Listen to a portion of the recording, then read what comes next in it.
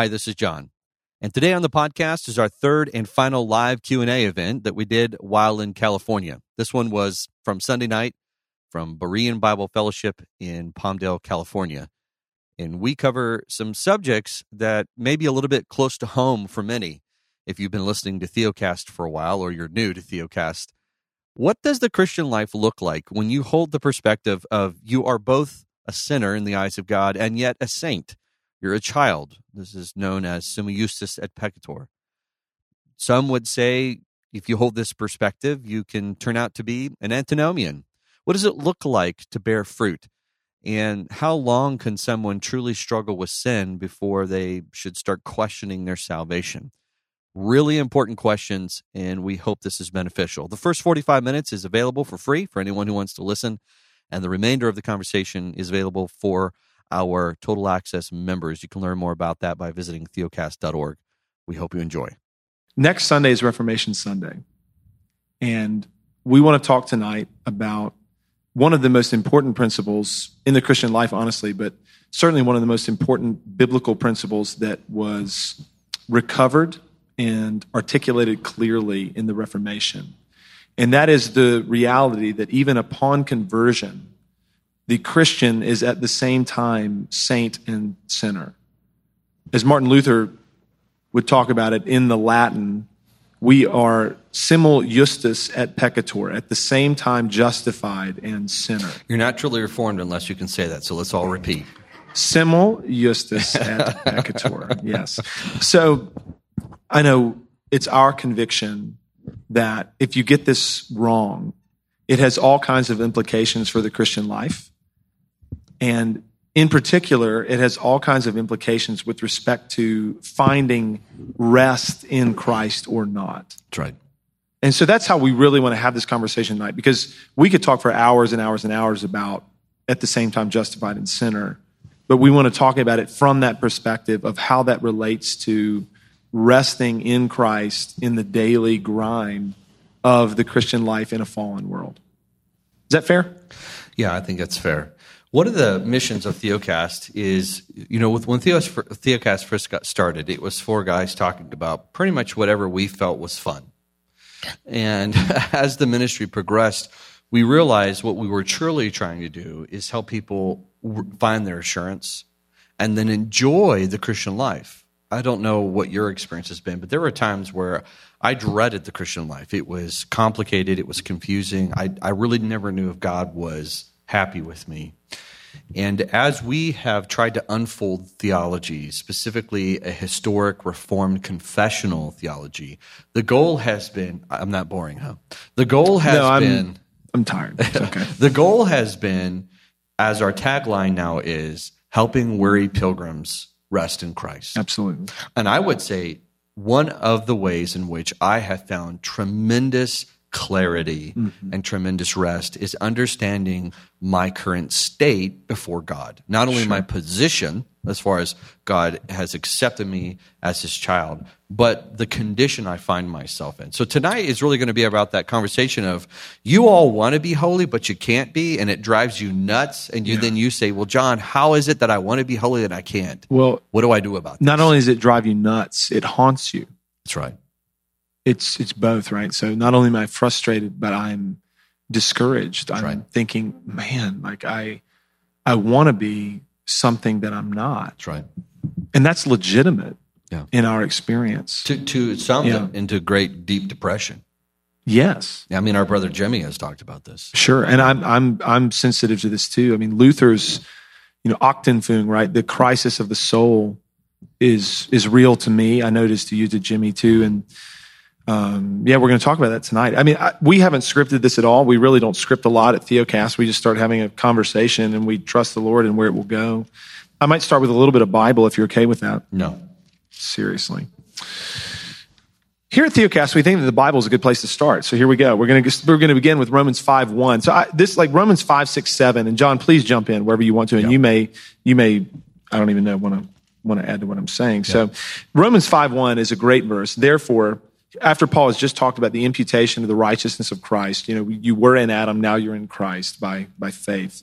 And his obedience merit counted to you. He gives Abraham as an example. He's going to go on to talk more about Adam and Christ, like that first and second Adam reality after this. He says in Romans 5:1, therefore, since we have been justified by faith, we have peace with God through our Lord Jesus Christ. And he's going to begin to unpack what that means for us, that we do have a hope in the future, even as we look toward final salvation, because the love of God has been poured out in our hearts by the Holy Spirit. He then talks about how we were in Adam and now we're in Jesus, and how all of the righteousness and the merits of Christ have been counted to us by faith. And in Romans 6, he talks about the reality that, hey, you have been, by faith, united to Christ. You've been baptized into him.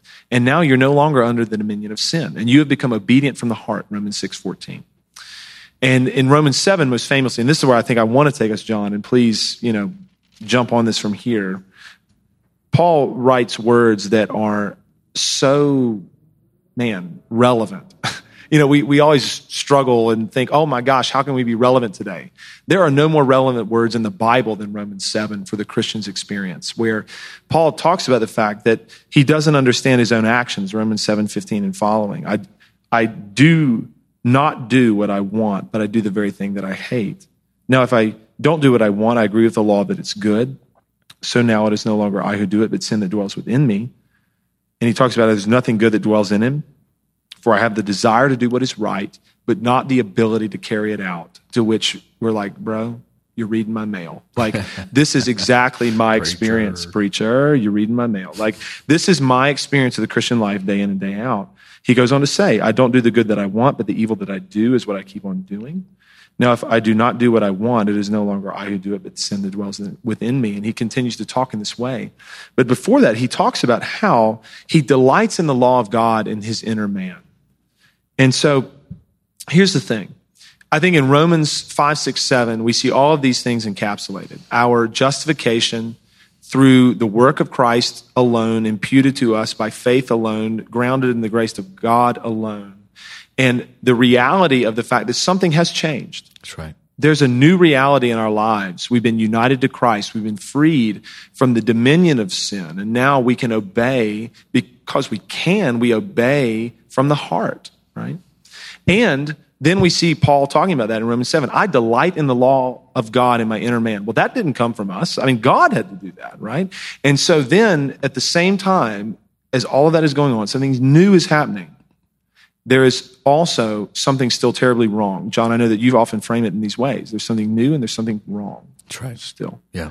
Well, what's the problem? It's that, man, there's a war going on. That's right. There's a war inside of me. This is Galatians 5:17 as well. The flesh wages war against our spirit so that it ends up in us doing things that we don't want to do and not doing the things that we want to do. That's right. And so this is the reality we're talking about. It's very simple. It's biblical Pauline theology that we are justified and have peace with God in Christ, and yet at the same time, in our experience, we're not doing the good that we want to do. We're often doing the bad that we don't want to do. And we cry out with Paul, wretched man that I am. Yeah. Who will deliver me? So Thanks be to God for Jesus Christ. Yeah. Yeah. So the experience of the Christian life is you come to the reality of the gospel. I'm a sinner. I'm in need of Christ. And there's this glorious transformation. It's almost like buying a new car. It's like, man, it's the newness. The smell is amazing. Right. Every time you get in, you turn the car on, it's like, this is so great. And then there's a tick, and then there's a ding, and then there's this, and then there's that, and then it's the first tire block. And then all of a sudden you realize this isn't new anymore.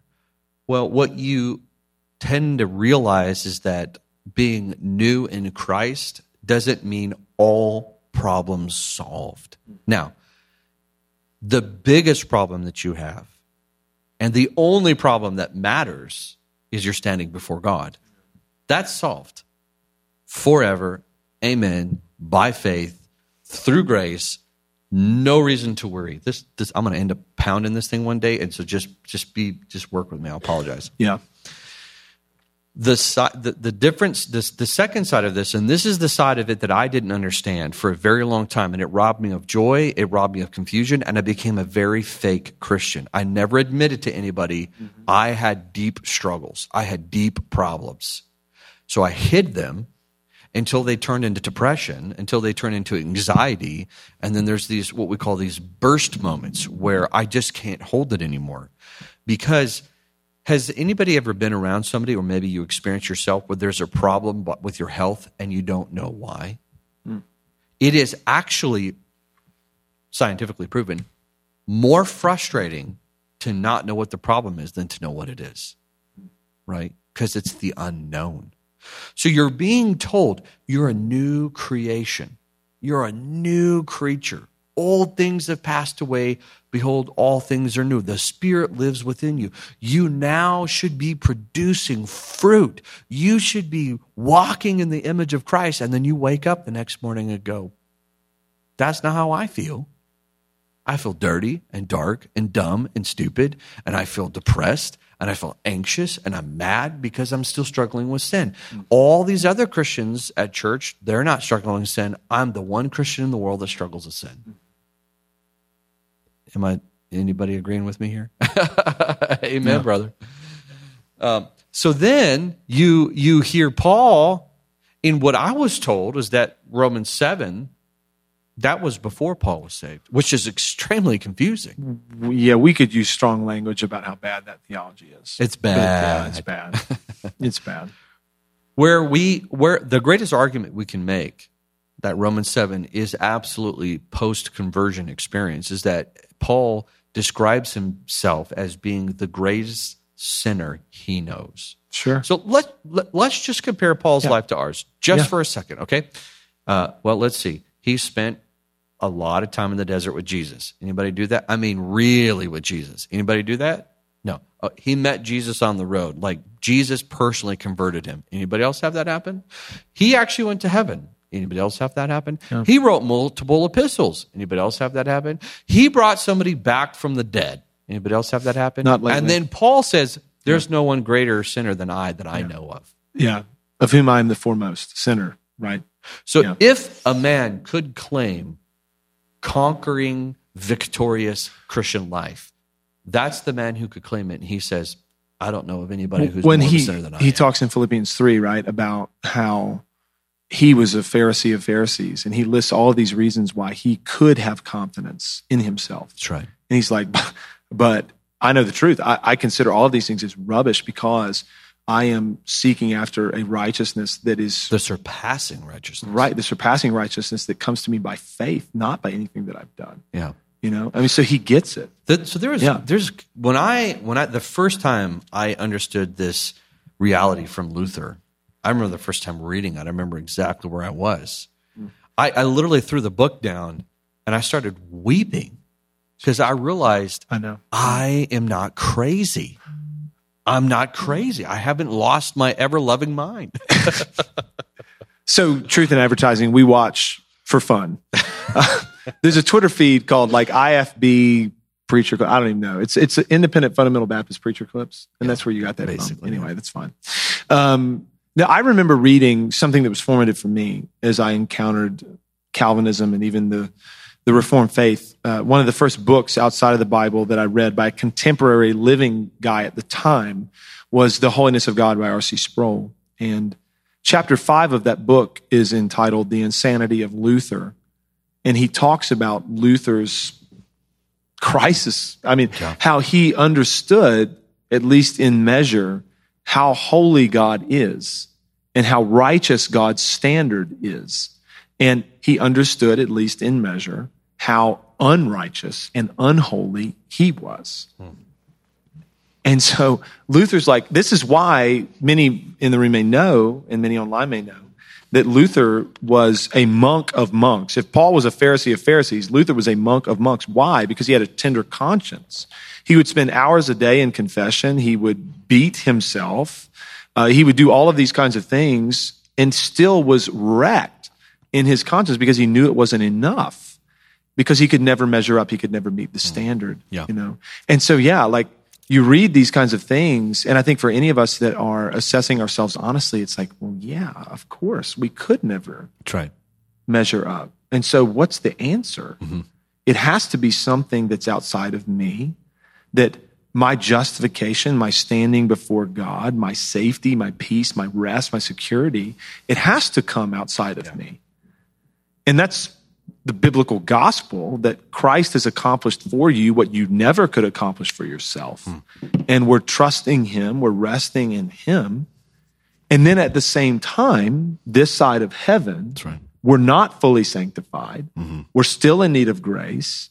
And so therefore, we are at the same time justified, reconciled to God, and yet sinner. And that's the great tension that we live in. And it's hard. Yeah, and I think the conversation, what I think it would be helpful to flesh out is the difference between new and old, right? Yeah, sure. So how new is new and how old is old? Well, the old man before Christ, before the gospel, before generation, is dead and unable to believe and unable to do anything that is pleasing to God. Okay, that's full old man. So now what does new man look like?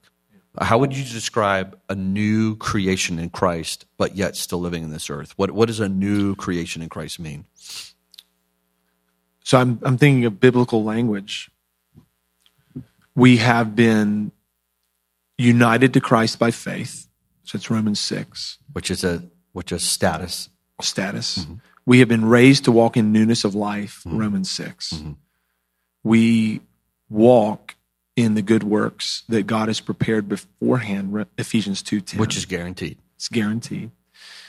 We delight in the law of God in our inner man, Romans 7:21-22. We have become obedient from the heart, Romans 6:14. And we desire to honor God, and we, in terms of the kind of, I want to be thoughtful about how I answer this question. This is on the spot. Yeah. What's new about My us? favorite questions. Sure. Yeah, we want to glorify God. Yeah. You know, we understand that we have peace with God, Romans 5:1. That's right. Right? And so then we're also mindful of the reality that we have been sealed with the promised Holy Spirit, Ephesians 1:13-14. We are guaranteed that he who began a good work in us will complete it. We're guaranteed that Jesus has perfected for all time those who are being sanctified, Hebrews 10:14. We know and trust that Jesus can save to the uttermost those who draw near to God through him, because he always lives to make intercession for us, Hebrews 7:25. You know, we know and cling to these realities of John 6, John 10, John 17, that Jesus is going to do this and lose none. That's right. Anyway, I mean, this is how we live, right? Like we're looking, you hear me talking and you're like, bro, you keep talking about Jesus. Exactly. Right. Because that's the point. It's that we're looking to Christ, and we're confident in God and his faithfulness to us and Christ's faithfulness to us, not confidence in ourselves that we're going to be able to conquer sin in and of our own strength. I could talk more. Right. So I would say, you take over, John. Yeah, Jump no. in. To add what you're saying is the diagnosis process is very important here. So when we say new, and Paul says new creation, we often think, oh, okay, if it's new, that means all of the old struggles are gone. That's not what he means.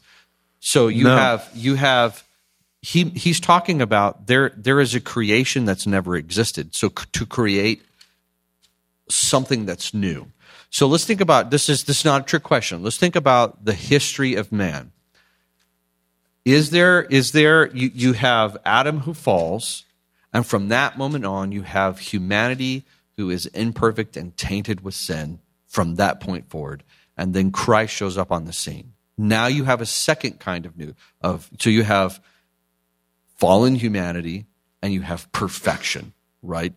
Two distinct, very clear realities. And then all of a sudden, you have people who are indwelt by the Spirit, they're regenerated, and Paul says, now we have a new kind of creature, new creation. We have a new kind of, you have one that was perfectly holy and those who were 100% unholy.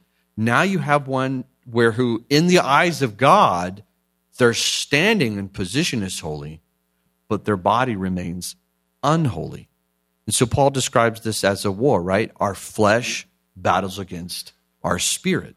Right. And the fact that that internal war exists at all is evidence of grace, and it is evidence of new creation. So if you're experiencing that kind of internal war, the Romans 7 reality, the Galatians 5 reality, well, why are you even experiencing it? It's because you've been born again. It's because you have been regenerated in your inner being. And there is now the Spirit of God in you that is waging war with your flesh. That's a new experience for you. So as we think about even the flow of Romans, the greatest letter ever written, and Hebrews is a close second, right? You think about the flow of Paul's argument. He talks about the imputation of Christ's righteousness and merit to us in Romans 5, the new identity that we have in Romans 6. But then he talks about the new war that's on our hands in Romans 7. And then our new hope in Romans 8. That's right. Right? So, I mean, again, it's like think about this for a second, that the fact that you're engaging in this internal war that is so real and so hard and sometimes, honestly, so discouraging and draining where you're just like, oh my gosh, like, I don't know that I can fight this again today. The fact that you're even in that war in the first place is evidence of God's grace to you beyond measure. That's right. You know, so take heart, weary saint. That's right. You know, that the Spirit of God has taken up residence in you because you're God's child. Right. And therefore you feel this way. Yeah. So when every single person in a context, so let's just pretend we're all going to accept the fact that we are the greatest sinner that we know. Do not think I'm excusing your sin. You should find your sin extremely offensive. I'm going to give you an illustration I read recently, and I can't claim this illustration, so I'm going to give you off the bat. This belongs to Sinclair Ferguson, this clarity on this. So in his book called Grace Alone, which I would highly recommend you to read, it's super helpful. He points out that Jesus Christ was put on the cross, and he was actually convicted of a crime and then killed for that crime. Most people don't know this part of the narrative, but why is it that Jesus died on the cross? Anybody know? We're going to do a crowd interaction. Why was Jesus put on the cross? Publicly, narratively speaking. Blasphemy. He called himself God. Now, in our Christian culture, you know, blasphemy means you say two words together that you're not supposed to say. God and damn. You put those two together, that's bad. Welcome to Theocast. That's blasphemy. That's not what Jesus was accused of. Yeah. Jesus was saying the authority and power God exists to say yes and no, I will and you will obey, belongs to me. Yeah. So they took that, and God in his sovereignty, according to the book of Acts and the book of Ephesians, God in his sovereignty put Jesus on the cross for the sin we are guilty of. Let's back up the narrative and let's go to the book of Genesis in the garden. Satan is offering a fruit to Adam. And in that, he is saying, if you eat this, what did he say? You will be what? Like God. That's right. He will be like God. Also known as what? Blasphemy.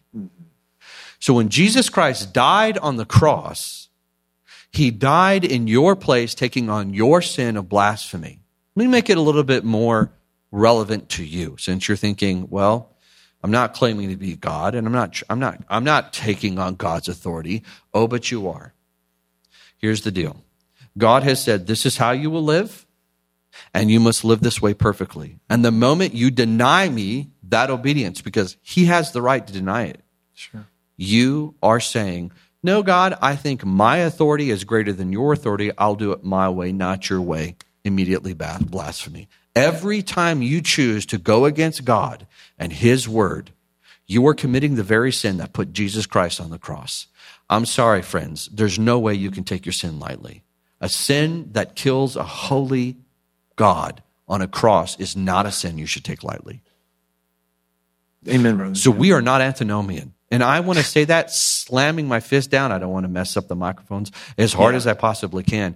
But you need to understand, when I say you're a sinner and you struggle with sin, I am not okaying your sin. So one of the things that we'll say here, I think pretty regularly, is the fact that sin is normal but it is not okay. You need to maintain both. That's just a quick kind of for free interjection. We do get charged often with being antinomian because of the way that we'll herald Christ in the gospel. We do take solace in the fact that Martin Lloyd-Jones said that if you're not being accused of being antinomian, you're not preaching the gospel. That's right. But yeah, I mean, sin is normal because we're all fallen in Adam, and we battle against our own corruption, and that is true for every human without exception. And at the same time, sin is not okay. Nobody is exonerated. But the reality is, so here, this phrase makes people uncomfortable. I like making people uncomfortable. I think it's fun. This phrase makes people uncomfortable. God expects you to sin. True. And people are like, whoa. Think about it. If he didn't expect you to sin, he wouldn't tell you to confess your sins when you do. That's right. Well, I would even back it up. If God did not expect and know and ordain, dare I say, oh boy, oh smoke, that we would sin, there would not have been the covenant of redemption in eternity past that God the Son would come and save his people. That's right. God has before the world was made, right? Like God made the world knowing that Christ would come to redeem it. I mean, it's clear in the Bible. That's right. So yeah, of course he expects us to sin, and he gives us his law, not for 1 second thinking that anybody could ever keep it in order to do this and live with me forever. That's right. It's to point us to the Savior, to drive us outside of ourselves, to wreck us. Like, no, you could never do this. That's right. And now you're being driven to the only one who has. And then, of course, yes, by the power of God and the regenerating presence of the Holy Spirit in us, we now actually delight in the law of God and desire to obey it in a way that we didn't before, and we look to the law of God as our perfect guide for living, all the while trusting Christ for our standing before God. That's right. Yeah, it's the way that the Lord has set it up. So this, I was just going to say, even in the Old Testament, people will be like, brother, how did this work in the Old Testament? Okay, well, there's a thing called the sacrificial system. So as God gave the law, he also gave the sacrificial system with it. Well, why? Because as he gave the law, people, even though the Israelites vowed, passionately, yes, everything the Lord has said, we will do. Okay, well, shortly thereafter, they're making a golden calf and dancing around it, just like we do. They're no different than we are. Right? Well, God gave the sacrificial system. Why? Because it would remind the people daily, as atonement was having to be made for their sin. Here is the law of God. If you do this, you'll live, but nobody has done it. You're now looking to atoning sacrifice for your sins as the only hope that you have. So it's like, where is Christ in the Old Testament? He's everywhere, but he's all over the sacrificial system. That's good. Anyway, we could talk about that. No, that's good. That's helpful. So now we're coming down to a part of understanding saint and sinner, some peccator, is being able to understand both sides. So you have saint, which is, to be clarified, he does not mean you now act perfect. Right. You're declared. Your position. So when God looks at you, he says, child, I love you more than I can't love you any more than I love you. I cannot accept you any more than I accept you. I cannot save you any more than I've saved you. You are my child forever and ever. Amen. To repeat it again. It's not that you are perfect. You've been declared perfect. Yeah. It is not made perfect. It's declaration. It's declared perfect. Declarative. So that's the saint side. Now we need to talk about the sinner side. Yeah. You are a different kind of sinner. Here's why it's different. You actually see that your sin is offensive. Mm-hmm. Sometimes people come to Justin and I as pastors, or even through Theocast, we get emails and people, they just struggle. They're like, I don't know. I don't know if I'm a believer. I can't tell that God truly has saved me. And I ask him this one simple question. Your sin bother you? Like, do you realize when you sin, you're like, man, God really doesn't want me to do that? Is that the conclusion you come to? Yes. Yeah, that's definitely the conclusion I come to. Do you believe that Jesus was a sufficient and is a sufficient Savior? Yes. Do you realize that you can't have that concept of saint and sinner unless the Spirit dwells within you? That battle is the battle Paul talks about in Romans 7. Oh, wretched man that I am, who will save me from this body of death?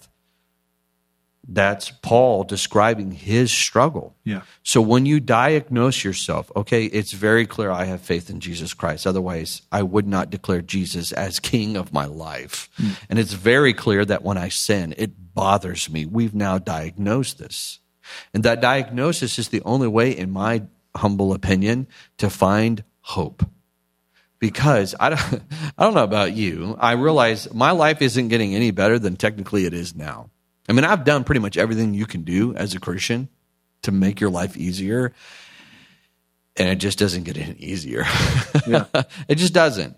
And that's why Peter and Paul both say, blessed are those who anticipate the return of Christ, because they realize this life cannot offer you everything that's in Christ. Well, there's more to come. And even if you have those seasons where you're like, man, I'm on a winning streak, and I'm every time, that's a relative term. You joke about it, right? Like,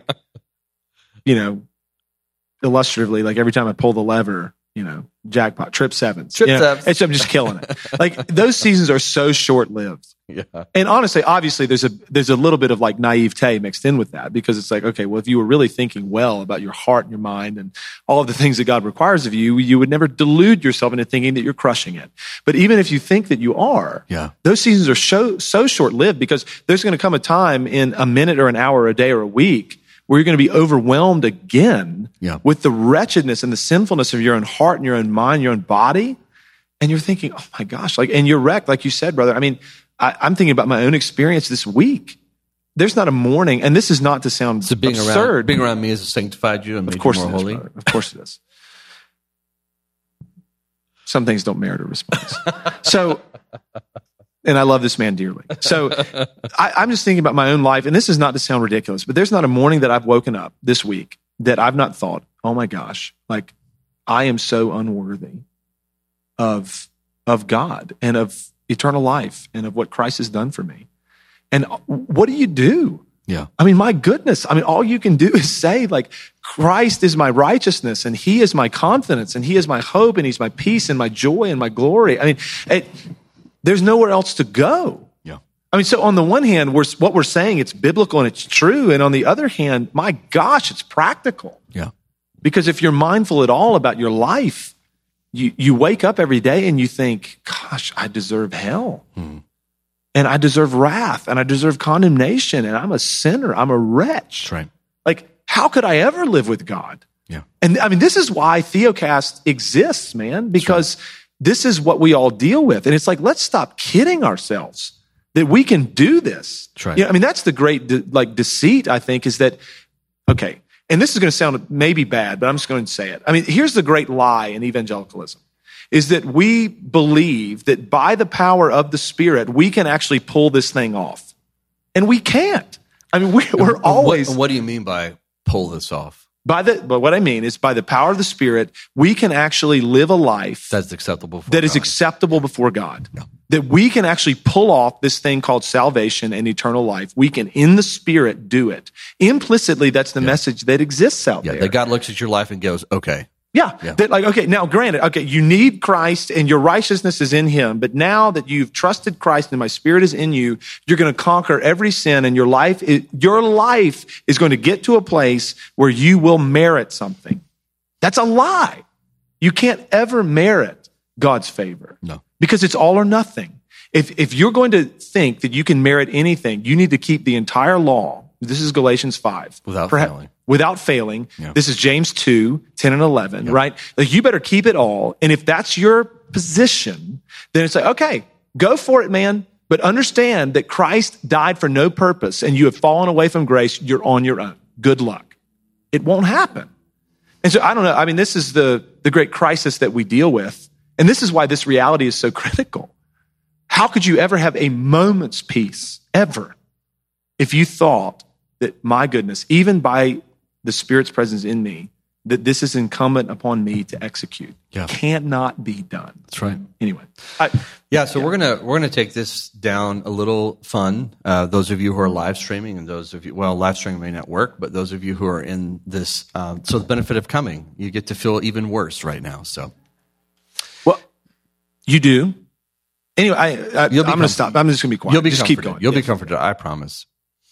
The hard part about the modern church evangelicalism and any denomination that you find yourself in is that when you walk in and you sit down in those pews, just be, you don't have to verbally answer me, but just be honest. Do you really portray everything that you're about? No.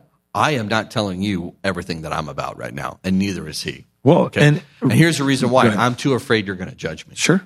And that you would think less of me, which is what we call sin and pride. Yeah. If you live in a culture where everyone goes, there is no one accepted before God, the greatest compliment and acceptance that it matters is God, not you. It doesn't matter what I think about you. It matters what God thinks about us. So if we all walk into a room and realize no one is accepted before God, and at some level, all of us are struggling with something. Mm-hmm. So if I were to tell you to stop, turn, and talk to somebody you don't know very well, and I want you to tell them your deepest, darkest sin, do you think they would be shocked? And the answer would be, yeah. Because guess what? You don't share that with anybody. There's a reason why. Because you think no one else struggles with it. So here's the great kind of crisis, and almost, I'm going to say it, the hypocrisy of evangelicalism sometimes, is that in evangelicalism, we're quick to say, oh, we're all sinners. That's common language, right? But they mean on a very But then when the rubber meets the road, level. When the rubber meets the road, yeah, like what you're saying, like the deep, dark recesses of my heart, my mind, my soul, the thought of those things being like portrayed on a screen, like the one that's behind us, is absolutely horrifying. Mm-hmm. And it's so liberating. And again, we are not excusing sin. I just want to be so clear. Like we are not. Your sin is terrible. Is blasphemy and caused Christ to be put on the cross. It caused Christ to be excusing it. It caused Christ to be put on the cross, and it will wreck your life. That's okay, right. There's nothing good about it.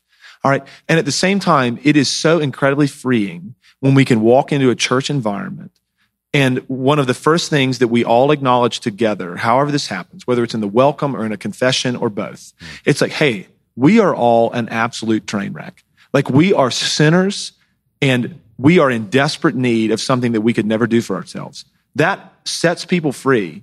And it's like, it's ironic that you could grow up in an evangelical culture that is easy, it's happy to talk about being a sinner, but then deep down you feel like you've got to erect this facade, right? Constantly when you come to church, because if I told people what I really am, they would run me out of town on a rail. Like, well, you've ever seen those movies where, it's in a real world and all of a sudden they discover an alien? Sure. And you're too scared to tell someone else because what are they going to think? Well, you need to go in the loony bin. Right. That's how we feel about our sin at times. Sure. If people really knew. If they only knew. Then they would think that I'm not saved or I need to be church disciplined. And we then the very thing we shouldn't do, we hide it. Yeah. When Paul says, confess your sins to one another, for what reason? So that you can have help. Yeah. Bear you one another's burdens. If you say that you have no sin in you, like the truth is not in you and you're a liar. If we confess our sins, God is faithful and just to forgive us and cleanse us of all unrighteousness, right? I mean, and that means any sin. I mean, that's not a qualified statement. No. It's crazy. And most people stay enslaved in their sins. I will confess that I have and did for years. Sure. So did I. Because I was too afraid of what the church might think of me. But if a whole church walks into a room, if believers begin to absolutely willing, I mean, I can't remember. I've said a lot of things in the last few days. So if I've given this illustration, have I already talked about like all the accomplishments Paul's made? Have I said that already? I don't know. Okay. You can talk about it again. No. Okay. So let's just look at the life of Paul real quick. So you kind of did. I did. Okay. So if we go back to the accomplishments of Paul, and then Paul says of himself, and actually kind of lays it out, I am the greatest sinner I know. And you're like, okay, Paul, whatever. Right. And I think Paul really did struggle with some hard depression. Sure. And Paul struggled with anxiety. Well, he talked about being like despairing of life itself. Sure. Yeah, absolutely. If Paul is willing to admit that publicly for millions and millions and millions of people to read, I think we should take heart and go, of the 4 or 5 people that may know, so that I might find rest and help and not have to struggle alone. I think I'm going to admit that I am Satan's sinner at this moment. Yeah. So you can keep living in fear and anxiety of that. All of us have lived in that moment of, when am I going to get found out? When is someone going to figure this out? I'm going to be exposed as a fraud. Right. And you are a fraud. And thank God your identity with God is not a fraud. Right. Let me say this too. The word hypocrisy is thrown around a lot. 2 comments on this. The difference between the church and the world, this is comment 1. The difference between the church and the world is not that the world has hypocrites in it and the church doesn't. That's right. That's not the case.